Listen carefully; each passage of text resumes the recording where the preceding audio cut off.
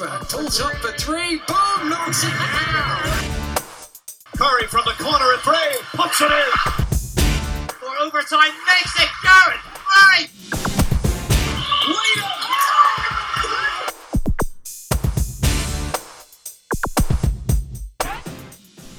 Welcome to the MVP cast of me, Mark Woods. Thank you as always for joining us. Great guests coming up in this one. Want to say up front, we are still looking for a new sponsor for the podcast for this season. If you are interested, if you'd like to get your name out there, you can get in touch with me at the usual channels. Now, we'd like to do something a bit different. And this week, we're going to talk to arguably the best referee that we've got going in the country at this moment in time. I mean, he's someone that is refereeing at the very highest level in EuroLeague, which is fantastic to see, also in the BBL. But also, he, I guess, has been at the centre of one of the biggest stories, or is caught up in one of the biggest stories in the world this year, which is the war that Russia's put on Ukraine, because that's where he's from. And he's going to tell us a little bit about that and his officiating career. So, Edward Udiansky, welcome to the MVP cast. Yes, hi, Mark. Thank you for very kind words, and thank you for having me at your podcast. I'm really happy to be here and share some of my experience, and happy to answer any of your questions. Let's start. I want to start with the journey, because if you're from Ukraine, you're based here. Before we even get at what's been happening back home, but how did you end up here? How did this journey take you to our humble nation? Okay, I'll start from the beginning, which started actually 20 years ago. I arrived to United Kingdom back in 2003, and I still remember it was 23rd of June, and I took a bus from Kiev to London, which was a journey around 38 hours, which was a bit painful because I'm tall and seats in the bus are very close to each other. So I was sitting almost all the time in between seats on the floor. But my journey started here, not from the good life, to be honest with you, because I used to play basketball. I used to play basketball professionally back in Ukraine. At age of 17, I was drafted by one of the teams, equivalent to probably around Division 1 NBL in basketball England. So it's basically Division 1 team. And then we won that competition and went to Super League, which is equivalent to BBL in this country. So at 17, I was getting paid for playing basketball. And actually, to understand, I was getting paid $150 a month. And my mom used to work in the university, being professor of mathematics. She was getting $30 a month. Wow. So you can see, as a young person, I was doing pretty well for my age. But unfortunately, injury happened. I had actually the same injury 3 times in a row on my left knee ligaments. But every time it was more serious and more serious. And at some point, the doctor told me, look, you go to United States, you pay $30,000, and you're going to get this operation and you can carry on playing. Otherwise, stop playing basketball, or you won't have a future. You wouldn't be able to walk properly because your knee is completely falling apart without ligaments. So at that point, I stopped playing basketball, and I thought, what should I do? What should I do in the future? And our university, because I was in agriculture university, was sending students for summer experience or summer work abroad. And that time it was different kind of programs, including Hopes and Concordia. I think Concordia still exists. And I came to UK to one of the nurseries, which called Glenville, where I'm currently employed. And I started there from harvesting tomatoes. So when I arrived, I remember I had first meeting in the canteen, which is basically canteen for workers. And it was a couple people coming, one from Packhouse, one from the glass houses, greenhouses. And manager from Glasshouse just said, I need just 2 people who could speak English. And I said, yeah, I can try. So I raised my hand, and it was another guy who was sitting next to me all my journey from Kiev to London by bus. And we became friendly. And he said, Edward, I want to come with you. I said, okay, put your hand up as well. And so he told as well, I could speak English. So both of us were taken to the Glasshouse. And the rest were taken to Packhouse. And since that, I actually understood that there is a terminology. You got green fingers. So it's not easy. It's not easy to learn growing, But once you're in that industry and you understand and you got passion for growing, you can start basically growing plants. And from harvesting tomato, I became now site manager. We're currently employing on my site 150 people mid-season, where we got season going. And on average, we got, when season finished, we still got around 80 people left on site. And yes, we're just going and growing everything, starting tomato, peppers, cucumbers, aubergines, and we're supplying one of the biggest supermarkets in UK. So busy old trip, and all from a bus journey. All for the bus journey, yes. And actually, it was before that bus journey, because I used to play basketball, I went to Poland, I went to Belarus, I went to obviously all around Russia, all around Ukraine, but I never been abroad further than Poland. So when we started to drive, you can imagine that we went through Poland, we went through Germany, we went through a little bit of France, a little bit of Belgium, and obviously England. It was actually very exciting as well. Tired. I was tired, but very excited, man. What did you do to keep yourself, occupied in the bus journey? Because that was pre, loading your phone up with Netflix. To be honest, at that time it was no Netflix. It was not even colorful mobile phones. We still had this kind of Nokia 3301. I don't remember even how it's called.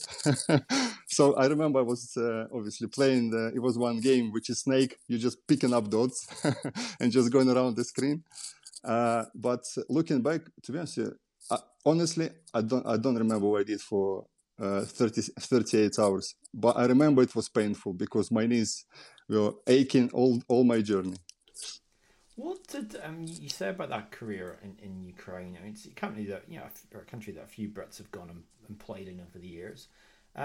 What was the system like? I mean, you've gained an appreciation of what the British system was like, and obviously we've seen the old Russian system, which was based on the Lithuanian system of these big central academies and state sponsored basketball programs. What was that education in basketball like for you? If you talk about, because I can catch up a little bit with what children doing in schools. So it's same probably, like you said, the Soviet time education, but as soon as Soviet Union collapsed, obviously some countries decided to go a little bit west, and some countries decided to stay back in USSR. So I think Ukraine always wanted to go forward towards west, towards Europe, getting some experience, student exchange, teachers exchange in universities. In the schools, we had, I remember we had already, that time, I was 7, 8, we started to have English classes in school as well. So we started to learn English, not as obviously as a second language, but we had like 3-4 hours a week of English. Not perfect, based one, but I knew that time that London was the capital of Great Britain. Let's put it this way. And I could have said good morning, hello, how are you? How much did it cost? How much does it cost? So yeah, that was basics. But basketball-wise, I didn't start playing basketball straight away. When I was young, I was pretty short, or little. Let's say when I was little, and I actually went to figure skating, and I went to wrestling. I went to boxing. I didn't play football, to be honest. I never played football in my life. But at some point when I was 9 years old, I started to stretch up, and my mom said to my father, just find, basketball. And I was lucky because I went to one of the best basketball children coach in our town. I lived in Kharkiv. Actually, Kharkiv was constantly under missiles now from Russian Federation, but also I'm happy to say that yesterday Kharkiv region was, clear up of Russian army forces, which was good news to hear. But going back to the time, basketball school in Kharkiv was very strong. As you know, it was a lot of still Soviet Union coaches which were left, and they were really good, to be honest with you. They had really, really good basics. I remember on my first, still remember, so many years long, on my first lesson, I went there and I started to shoot basketball, and the coach told me, start doing layups. So I started doing layups. And I said, it's a bit boring, too easy. So I went on the free throw line and started to do jump shots. He came to me. He basically, said to me, I don't want you to do jump shots. Until you're going to do layups 100 times in a row without missing, then you start jump shots. So that's how serious he was. So he said, first you know how to do jump shots. First you know how to do layups, and after you're not going to be doing jump shots. So yeah, starting from the roots, from basics, we do fundamental in basketball, and then you start to grow up. And actually it helped because for my age, 17 years old, being drafted or moved to another city from Kharkiv, I went to play for Sumy. And at 17 years old, it meant that, I could play a bit basketball, especially earning some money as well. Did you get an inspiration? I mean, the big Ukrainian export to the NBA was Sasha Volkov, who's been involved with the federation quite a lot over the last decade. I mean, was there an availability of being able to follow him, being able to watch him, and sort of, I guess, draw something from having a totem making it big across the US? Obviously, everybody knew about Sasha Volkov, and obviously everybody knew about Olympic Games where USSR won. And we also had one of the best teams in Soviet Union was Budivelnik from Kiev. And obviously, as a young lad, I was watching basketball, but because of, limited availability on TV, I remember I used to go and used to buy Polish magazine with NBA photos there, and I used to have a lot of big posters on my wall. That time it was obviously Michael Jordan, Kevin Garnett, Steph Marbury, Allen Iverson. They were all over my wall. But that was not coming from any Ukrainian magazine, but it was Polish magazine, which they used to sell in some local shop. And it was interesting. But I was always fan of NBA, and I was always that time. And also of Michael Jordan. And he was my idol, and I wanted to play like him, but obviously his physique and his personality is unique. But dreaming about NBA as a kid, always dreamt about it. But as soon as I started to get older, I understood it's almost unreachable. You definitely need to be not only a good player, but I definitely need to know some people who can come and watch you. And Ukraine at that time, I don't think we had any scouts. And obviously, dreams is good to dream, but also you need to hit reality sometimes. That your path finishing at certain moment. On basketball, you're probably reaching your ceiling, and you cannot play more better than you were playing already. And interestingly, I used to dream to play in NBA until I had my injury as well. But at some point, before even injury, I said, "How do you really go there?" Because you could go through college scheme, which I had no idea how to do it, or if you had money maybe to go and play for somewhere abroad so you can be seen, or you needed to play for some basketball team in Ukraine, which used to play probably in some Eurocup, EuroLeague competition that time, and then maybe somebody could see you and bring you to NBA. But again, when you're 17 or 18 or 19, everybody's thinking of you, okay, he's in the future sometimes maybe. But as you know, when you're 17, 18, 19, you're thirsty, you think you know everything, and you think you're ready, and you're getting upset if people say, no, you can sit on the bench for a little bit because I've got that guy who is more experienced to finish that game. So, yeah. So where did the leap or door open for this sort of second basketball career, which has done you so well as a referee? Interestingly, I never officiated back in Ukraine. Never officiated apart. I'm saying straight away apart from two games when I was 14 years old, and I was coming back I broke my leg.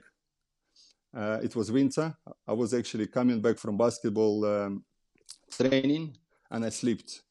And I slipped on the way to underground. We had stairs, and I slipped there, and I broke my leg.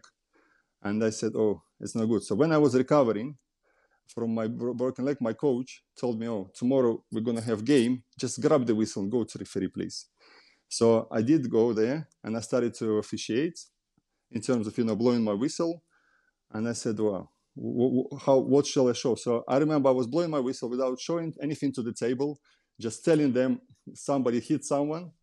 And after the game, I was given 2 hryvnias. It's a currency in Ukraine. So they gave me 2 hryvnias. Said, thank you very much. And that time, the 1 kilo of chocolate was around 5 hryvnia. So I went and bought myself almost half kilo of chocolate and obviously shared with my sister. But that was the reward for that. So it was the only game I officiated in my life before coming to UK. While being in UK, as you know, when you come, you need to settle down. You need to do. I came with visa, but I needed to do with extension and also ask for Home Office to extend my visa, to give me work permission. And while you're waiting for that, you cannot do much, you know, in terms of work as well. So once I had all my visa sorted out, I had everything is legalized. I said, I miss basketball. I told myself, how could I come back to basketball because I miss it? So I went to play for, it was a BA League in Hertfordshire. That time I used to live in Hatfield. And it was BA League. They played in Woodson Park. So I went there to play some basketball games. And next point, I said, well, I remember when I was 14, I took a whistle. And maybe that's something I could do because, you know, that game, I actually got even paid, you know, for something which I actually enjoyed. So that was back in 2007. And 2008, I contacted Basketball England, and they told me that I needed to go through the bottom, from the bottom to the top. So I needed to attend level 1 basketball referee course, then level 2, then level 3. And obviously the top grade of basketball officiating course here is level 4, domestic league. So when I went to level 1 back in 2008, in London it was, the tutor told me, sorry, but it's all about basketball knowledge, some showing signals, how to show numbers, and you know that. So you need to go straight to level 2. So I contacted Basketball England and said, I was told to go to level 2. It was March 2008. They said, yeah, we got level 2 now in June in Birmingham, 2-day course. I said, yeah, I'll go there. So I went to Birmingham. When I went there, it was rule test, also some mechanic on the floor. And the tutor from there told me, oh, you know rules, obviously, because I used to play basketball. And you know how to move on the court. So you need to go to level 3. I said, okay. So I contacted Basketball and I said, where was level 3 course? And they told me, it's in Manchester in August. So I said, okay, I'll go there. That time it was, by the way, the tutor in level 1 course with Patricia Fairclough, which is London-based table official. Level 2 was our referee, which is currently a FIBA referee, former FIBA referee, and currently BBL referee, Steve Ellis. And the level 3 course was with Ian Pollard. He died, unfortunately, from brain cancer. But we still remember him and love him. But he was my level 3 tutor. And it was 1 week course in Manchester. So that time I had a newborn daughter. And I said to my wife, look, I don't want to leave you here at home for 1 week going to Manchester. So come with me. So we went to Manchester. I still remember it was some kind of Premier Inn. And so while I was doing, it was Amici Basketball Center, was basketball level 3 course. While I was doing basketball all day long, she was actually with my daughter in the room. So I was leaving in the morning, coming back in the evening. We had the evening time together, but all day I was, spending with basketball. And after 1 week, I successfully passed level 3 as well. So I actually did a long path within 1 year. And it's only because at that time, it's hard to understand where you are as a person, as official, what kind of knowledge, you got. So I needed to start from the bottom, and I passed basically all of them, yeah. So that's how it started. How much do you think, the answer to this is obviously a lot, but what do you take, from being a player that you think helps you most as a referee, from that sort of insight of being out there and being officiated rather than being the official? It's you just answered a question. You said a lot, but it's primitive answer. But going on the court, obviously you understand emotions as a player. And you understand sometimes you're frustrated, not with officiating on the court, which is, some officials who never played, they think it's against their decision.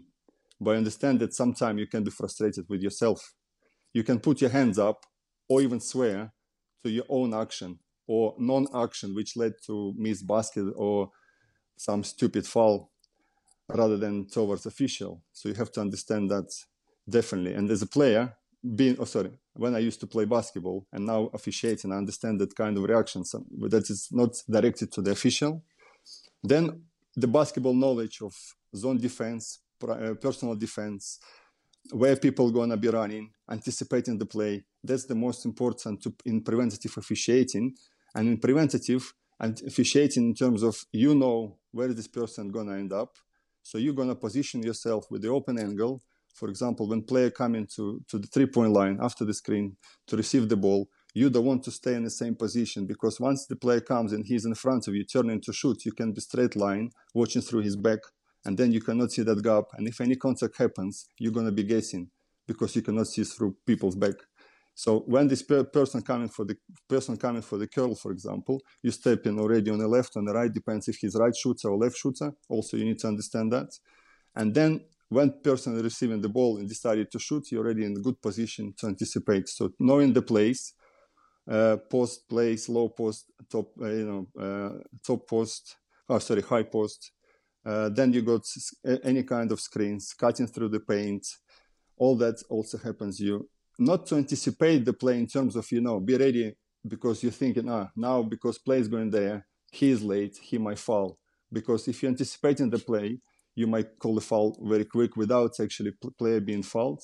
But to know what's going to happen next, or to understand what could happen next, then you're in good position to make a right decision. So yes, playing basketball and knowing the plays, knowing basketball from inside, understanding emotions and understanding plays, it helps big time to officiate. You got a call a few years ago to kind of join the EuroLeague roster, and for those who don't understand, obviously that also incorporates doing games in Euro Cup. But it's the high level. It's the NBA of Europe, and it's big time players. The speed is fast. Our good friend Richard Stokes, who used to be head of referees in the BBL, and now has for some years headed up EuroLeague. He sort of mentioned before, he was, as a great patriot, he wanted to get officials from this country through, and we've seen some of them go into high levels in FIBA Europe competitions. He was casting his eye around. You're refereeing at that point in the BBL. Were you surprised that you plucked out of this and gone, we think you're someone who can cope with this or make this transfer? I'll tell you one short answer to this question. I share that news with some highly rated person in UK in terms of basketball officiating. And I said I was invited to EuroLeague. His answer was, I knew it was going to happen, but I didn't expect it to be so quick. So that actually was probably the best description of what's happened to me, because somebody told me I knew it was going to happen, but I didn't expect it was going to happen so quick. So I was really happy. I tell you honestly, I was a bit stupid when I received phone call, because I kept Richard on the phone for 30 minutes talking about that invitation, when probably only after 2-3 minutes I'm supposed to say, yes, thank you very much. So that's the only thing I'm looking back, because Richard didn't need to sell to me that it's going to be EuroLeague, it's going to be EuroCup competition, it's best competition. I already knew it. I already was watching EuroLeague and EuroCup competition that time. I knew some referees from EuroLeague, EuroCup. I knew how professional they were. I was watching games, not because only games, but because of their officiating technique, of their personality, of their body language. So, and being invited there, it's a high. It's a top where you can be, especially in Europe. And you rightly mentioned that NBA is another competition which is highly regarded. But for me, EuroLeague is even better than NBA nowadays. We spoke a little bit about 1990s when Chicago Bulls and Michael Jordan was playing. It was physical. It was one-on-one defense. It was a lot of things. Where now we got a lot of shooters shooting from 7-8 meters from far away. So it's completely different basketball. But I still think EuroLeague is very physical. It's very entertainment with lots of contact and the great fans and the best fans, I think, in the world. Did you? I mean, it sounds like you were kind of gearing up for this, but what specifically did you do? You talked about professionalism, which is a big difference. But what had you done to kind of put yourself in that position that you could seamlessly make that transition, or be a EuroLeague referee in waiting?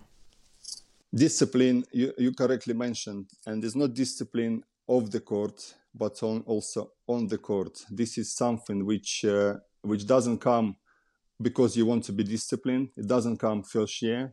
You have to spend time training yourself. And it's not only you train yourself being in Eurocup, EuroLeague competition, you also train yourself doing home games in terms of BBL, NBL, because more games you do. If I come back from EuroLeague game and I had feedback to work on something, straight away, same week, I'm doing it. I come back on Thursday, Friday night, Saturday, I'm already practicing it, because when I go back on Wednesday following week, if I'm going to have another person observing me, or even same person coming back and watching on TV, I don't want them to tell me, oh, I told you something last week and you're not doing it.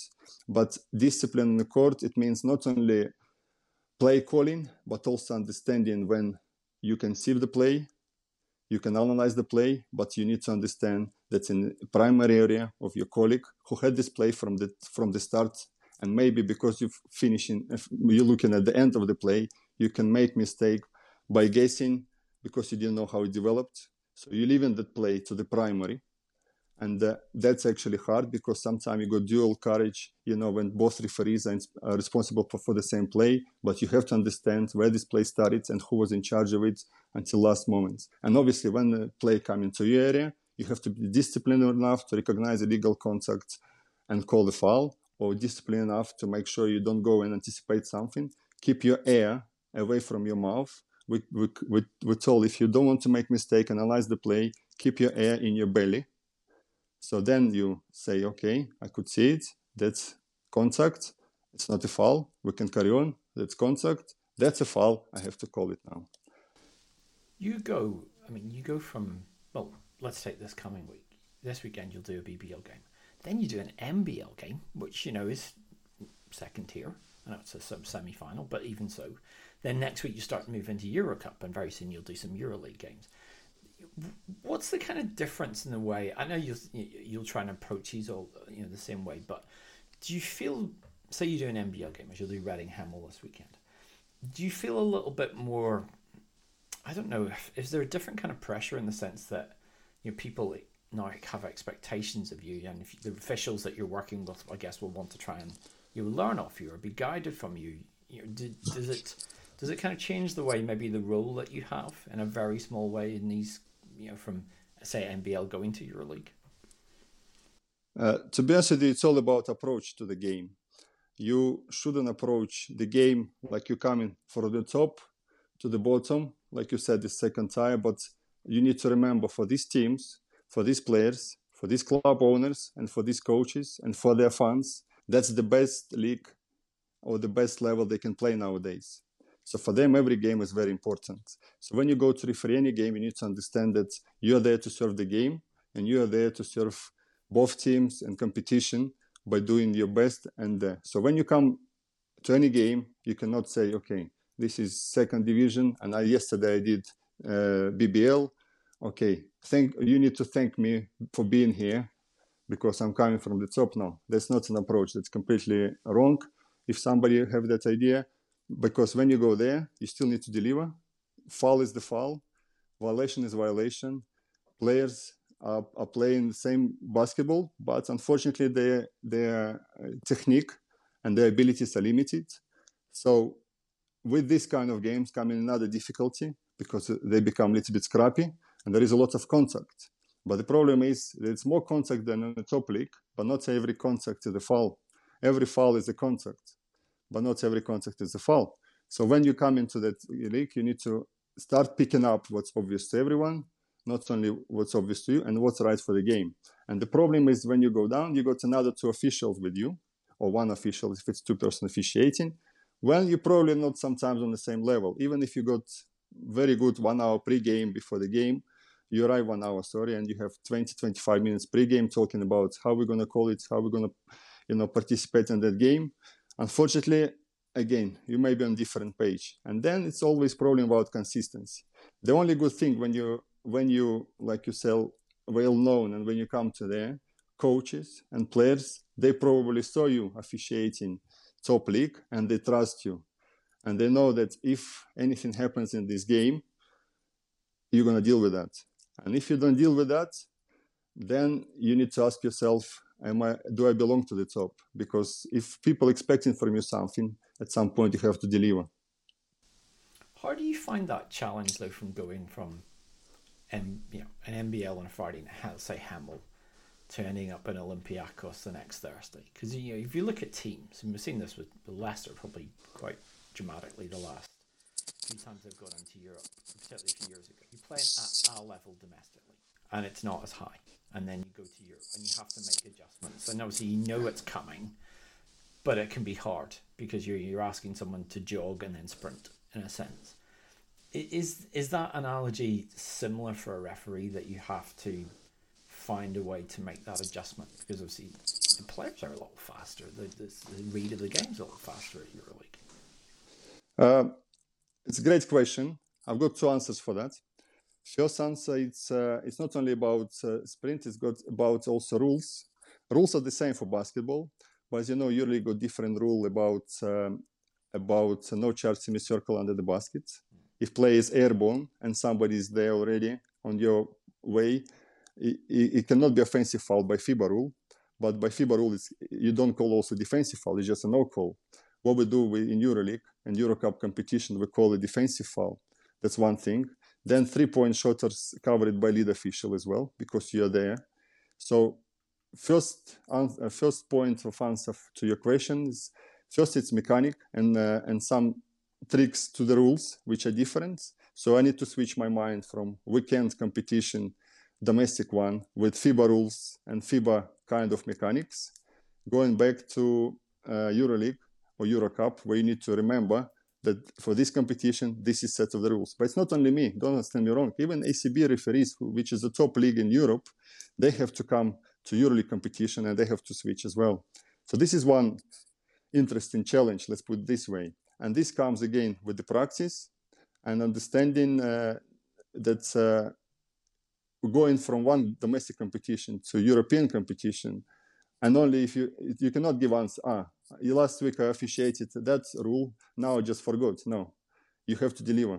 So once you understand that you go there to do your game, to do your job correctly, and follow officiating department rules, then you do a good job. That's one thing. So you need to switch, and there are no excuse, you have to switch. Second one is because of quality. You correctly mentioned EuroLeague is fast, Eurocup less fast, but it's still faster than BBL and NBL, obviously.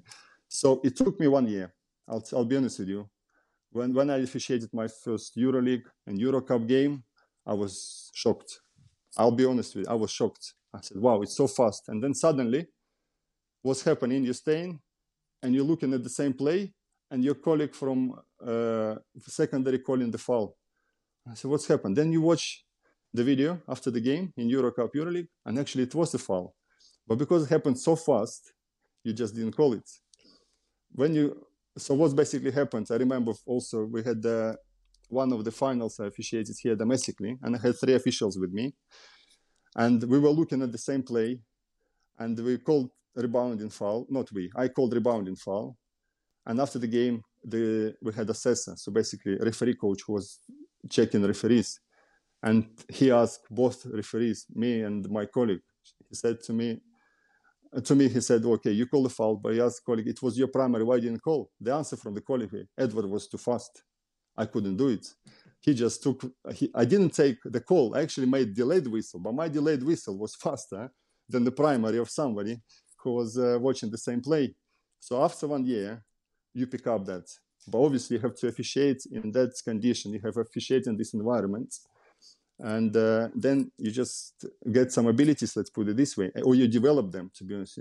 That's why, for me, it's probably, I don't know if it's correct to say, it's harder to establish myself in European competition, top European competition like EuroLeague, EuroCup as official, or was harder to build up my experience because every week I was coming back to the weaker competition domestically. It's much easier if you come from French Championship, German one, or Spanish, we just mentioned it. Now it's Italian one, Turkish one.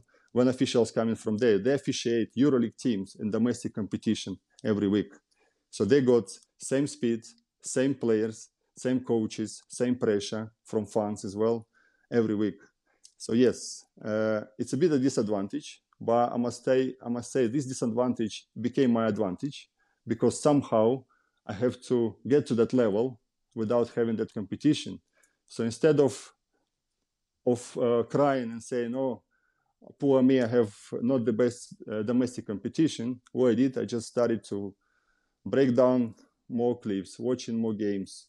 If I'm on the court in BBL, I run the same speed as I would run in EuroLeague. Even if the play is slower, I'm still trying to keep the same pace as I would do in EuroLeague. Going for transition from trail to league as fast as possible. Trying to position myself and read the play. Actually, it's easier to do in domestic competition because it's slower. So you can be in good position. But by practicing this at home, when you go to Europe, it's easier to do. Do you think, I mean, obviously it's no secret, there's more budget in EuroLeague for developing officials. And, obviously tech has probably maybe narrowed that gap because, you can always watch games back now. You can always evaluate yourself in a way that maybe you couldn't do 20 years ago. But what's the sort of process that you have that as you say, gives you feedback, gives you analysis, allows you to, in European games, to self-improve, probably in a way that you couldn't if you were just refereeing in the BBL? It's all about knowledge, the knowledge of people who are involved in the EuroLeague basketball officiating. It's unbelievable. So we have 17 EuroLeague coaches, referee coaches, which is actually they are responsible. One of their duties is going to watch the game, after the game to give you feedback, evaluate your performance, and send you reports about that performance. It's including your signals, including your body language, including your play calling from the start to the finish. Then when you're spending all day with your colleagues and referee coach, obviously they give you some feedback, and even not only about the game, but maybe the game from their competition as well. So you watch some clips with them and you start trying to learn what they're doing in different leagues, how they're approaching conflict situations, how they're doing game management, what's happening outside the courts, how they're preparing for the game. And don't forget, we got 70 referees in EuroLeague.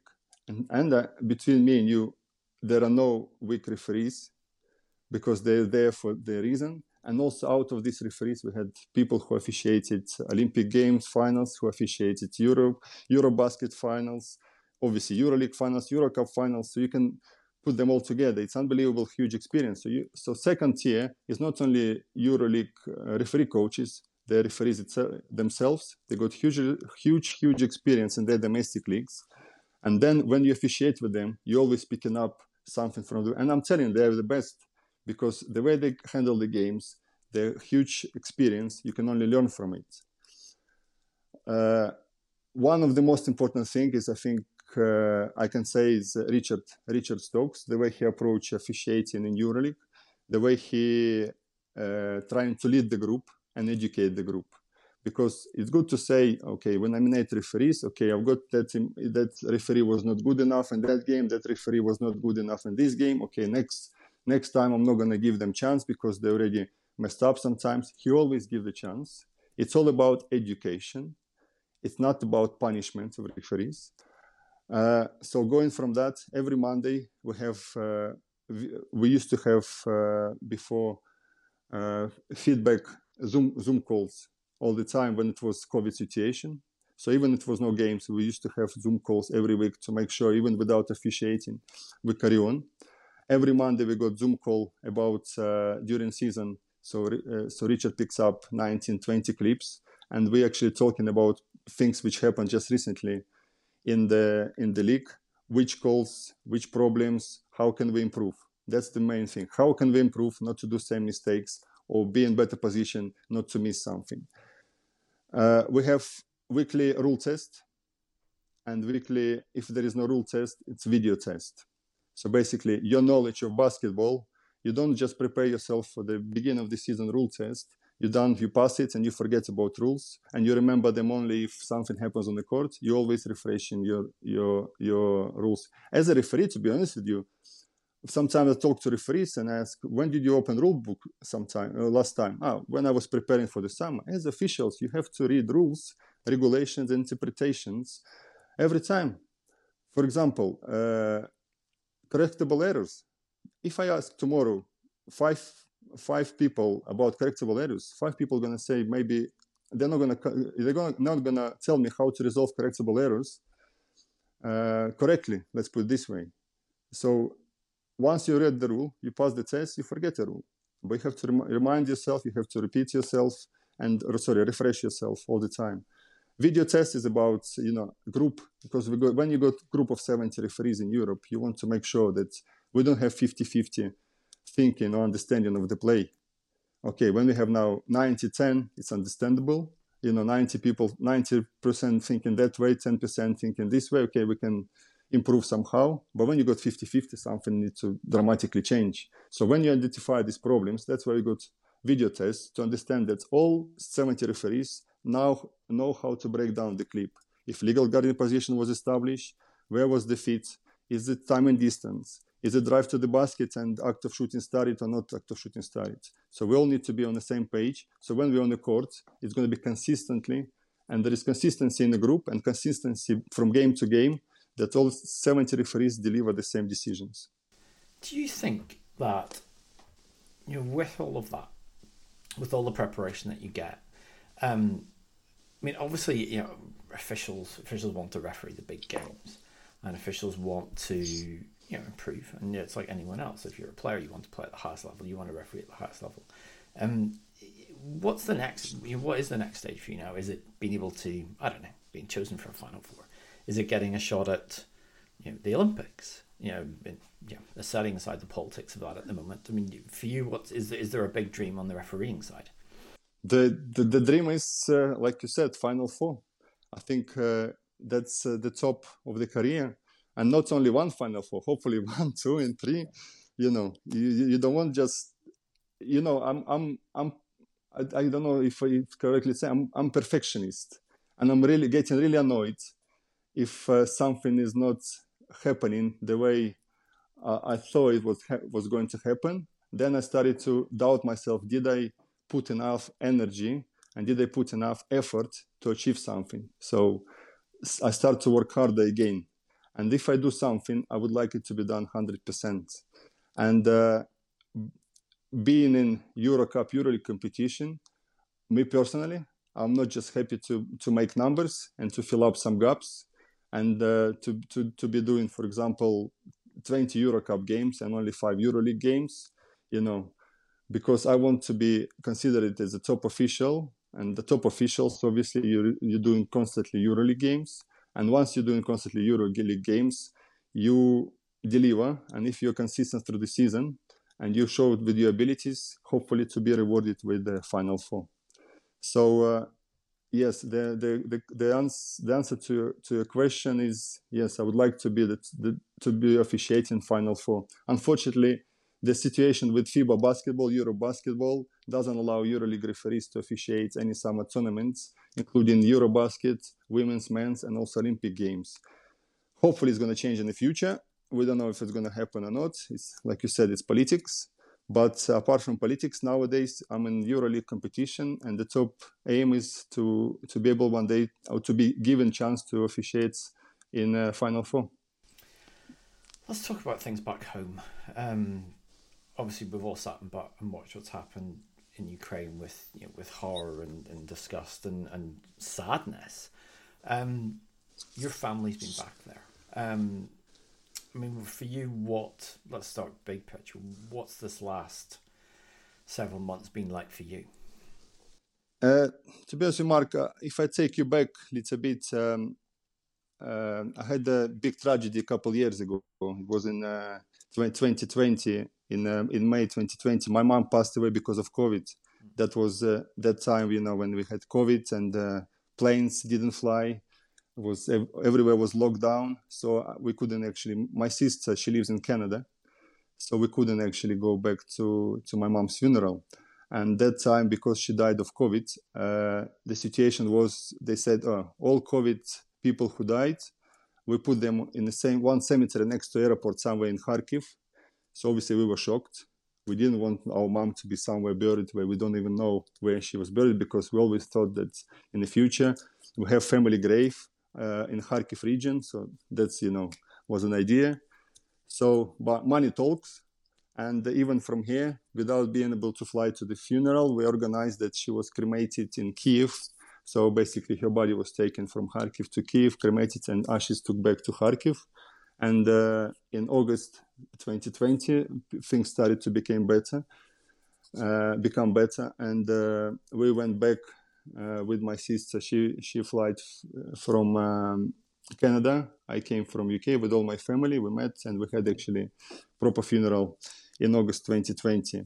But why I'm talking about that, so my mom is not there. Unfortunately, my father left our family when I was 12, and he just found another family. So my mom, she gave us everything to me and my sister. I was lucky. I was playing basketball, so my mom, she didn't need to worry about my financial situation, because I was completely satisfied where I was. My sister, she had very good education, and my mom did her best. She's got pharmaceutical education, and because of that education, she's got very good job now in Canada. And actually, the reason why she moved to Canada, my sister, it's again Russia, because back in 2014, Russia annexed Crimea, and that time, the war started not now in 2021. The war started in 2014, when basically some Donbass and Lugansk area were taken away or were occupied, let's put it this way, and Crimea was officially annexed by Russia. Secondly, from that time, my sister said she used to live in Kiev. She rang me, she said, she was pregnant at the time, and she told me, I don't want my children to be born in a country where there is war. She said, she loved the country, but she wants a better future for her children. And that time she started to look how to move away or move abroad. So she found a way with her husband, so they moved to Canada. And now she's doing very well there, working in a pharmaceutical company because of her education. And her husband does exactly the same job because he is a pharmacist as well. And some kind of doctor. I'm not really good in that. But so that's one part of the story. So as you can imagine, my family, my close family is not there, like my mom, my dad, my sister. Actually, I'll be honest with you. My dad is obviously there still. I'm talking to him. So we were talking at the beginning of the war. We were talking more often. Now things calm down. We're talking at least once in 3-4 weeks. And his position doesn't allow him to leave Ukraine because he's been always working for the emergency services, which is government organization. So now, for example, when things are getting bombed, the things of emergency services is to go and find under ruins alive people. So that's always he's been doing it, and he's been training because he's around 60 now.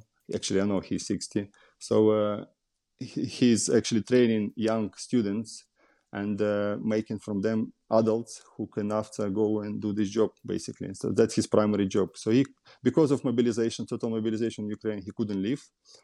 But I took care. There is my cousin, close cousin. So she is basically daughter of my father's sister, and her 2 children.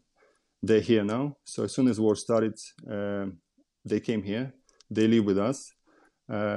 So we found for my nephew, we found a school, and another nephew, he's 16 years old. He started to go to college now. Then apart from that, I managed to bring another 6 people from Ukraine, sponsoring them now. So they all based here with me.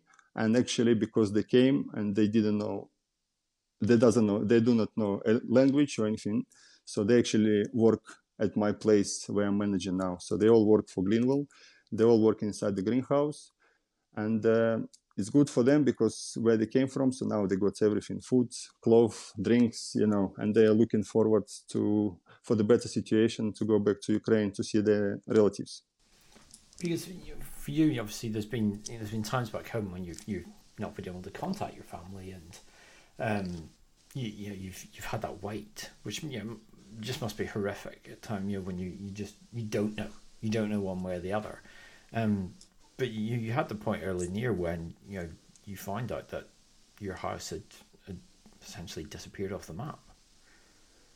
It's not only my house, unfortunately. It's everything is just disappeared. It's a lot of not even houses. It's complete quarters, whatever you call streets, just completely wiped out with these missiles. It's horrific. We can talk about war. We can talk about bills going up. We can talk about a lot of things. Yes, it's all sad, but people are dying. Houses are ruined. People sleep on the streets. People sleep in underground.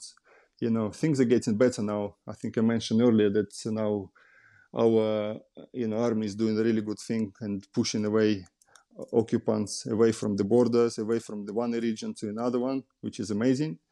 But this war, I don't think is going to finish soon because Russians are going to be stubborn, and not Russians as a people.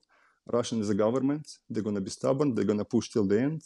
They got also all kind of threats, including nuclear threats, and because of this stubborn, they're going to be sending their troops. Obviously, Ukraine is going to be defending their territories. We're still going to lose so many lives. We're still going to lose, so many fates. We're still going to have injured children, killed adults. So it's unbelievable. So it's very hard to talk about this. And unfortunately, this is the reality. And I don't see it's finishing any soon unless government change in Russia. Does it? I mean, when you talk to people back home, and I, the pleasure, the privilege of talking to some of your compatriots in your national team while at Eurobasket, and again, some of the stories that they had of despair and the trauma of it all. But it also seems, like people like yourself have found ways to help. In your case, taking people over, and or in some of the players, that they'd find ways to send medication or drugs or supplies into the country. It seems there's incredible effort on behalf of Ukrainian expats, wherever you might be, to make some kind of impact. Even if you're not there, on, to use the cliche, on the battlefront. But there's been ways that people have found to rally behind those left behind. To be honest with you, my wife, she's a very good woman, because when the war started back on the 24th of February, and the first couple nights you obviously couldn't sleep because nobody could believe it. You read the news and everything else, and then what I said to my wife, I told her, look, I'm going back to Ukraine. She said, what for? I said, I just go to defend the country where I grew up, just going to battle, they need people, mobilize people. I'm still, felt like I'm Ukrainian. And she looked at me and she told me, look, Edward, I understood if your mother was alive. I understood if your sister was there, or you had, some other close relatives. But she said, if you stay here, I think you would be able to help better from your position by, like you said, sponsoring money-wise, sending some help from here, trying to understand what's happening, how you could help. And she actually, and she told me, if in future they're gonna come, Russians, they're gonna come against NATO, against Great Britain, against Europe, and you want to go, she said, I would understand it, because you're not gonna go now to protect our children who live in Great Britain and in Europe. So if you want to go, then I'm not gonna stop you. But she said, if you go now to Ukraine, she told me you would do a mistake. And to be honest, she was right, because talking that time to my friends, they said, you don't need to go there, because even if you go, some people went and they said, no, we still got enough people who got military experience. You just stay on the side. When we need it, we're going to call you. And some people still waiting for this call. They still going to go. They still want to go and fight. But, government is pretty clear about. If you don't have military experience or you didn't have training, they just don't send you to war to die, basically. And that was my approach. Then second one, I think it was still Johnson at the time, Prime Minister, because they're changing every year now. So Johnson said that sponsoring Ukrainian families. And as soon as we had it, actually I started to apply straight away. So we brought a couple women with 2 children. Then man was also already in Europe. So he came with his wife. So yes, people started to come. And it all became possible because I was applying and giving them my details. I knew them. We were applying together on internet. So they gave my details, and I was responsible by taking them to me, meeting the airport, putting them to live somewhere, not somewhere, with me basically, finding them job, taking them to open their bank account, national insurance number, taking them to job center, applying for biometric residency permit. So yeah, it took some time, but it was busy summer. But I'm happy where we are now because people, I can see they're thankful. It is not a great situation. We certainly hope that it does get better, that it ends, that peace breaks out, and that your family and everyone else back in Ukraine is safe, sound, and prosperous before too long. Ed, it has been brilliant having you on the podcast. Continued success, continued growth, continued big chances, continued Final Four. Let it come soon, and also enjoy the NBL because it's there and it's great. Thank you, Mark. Thank you so much for guesting on the MVP cast.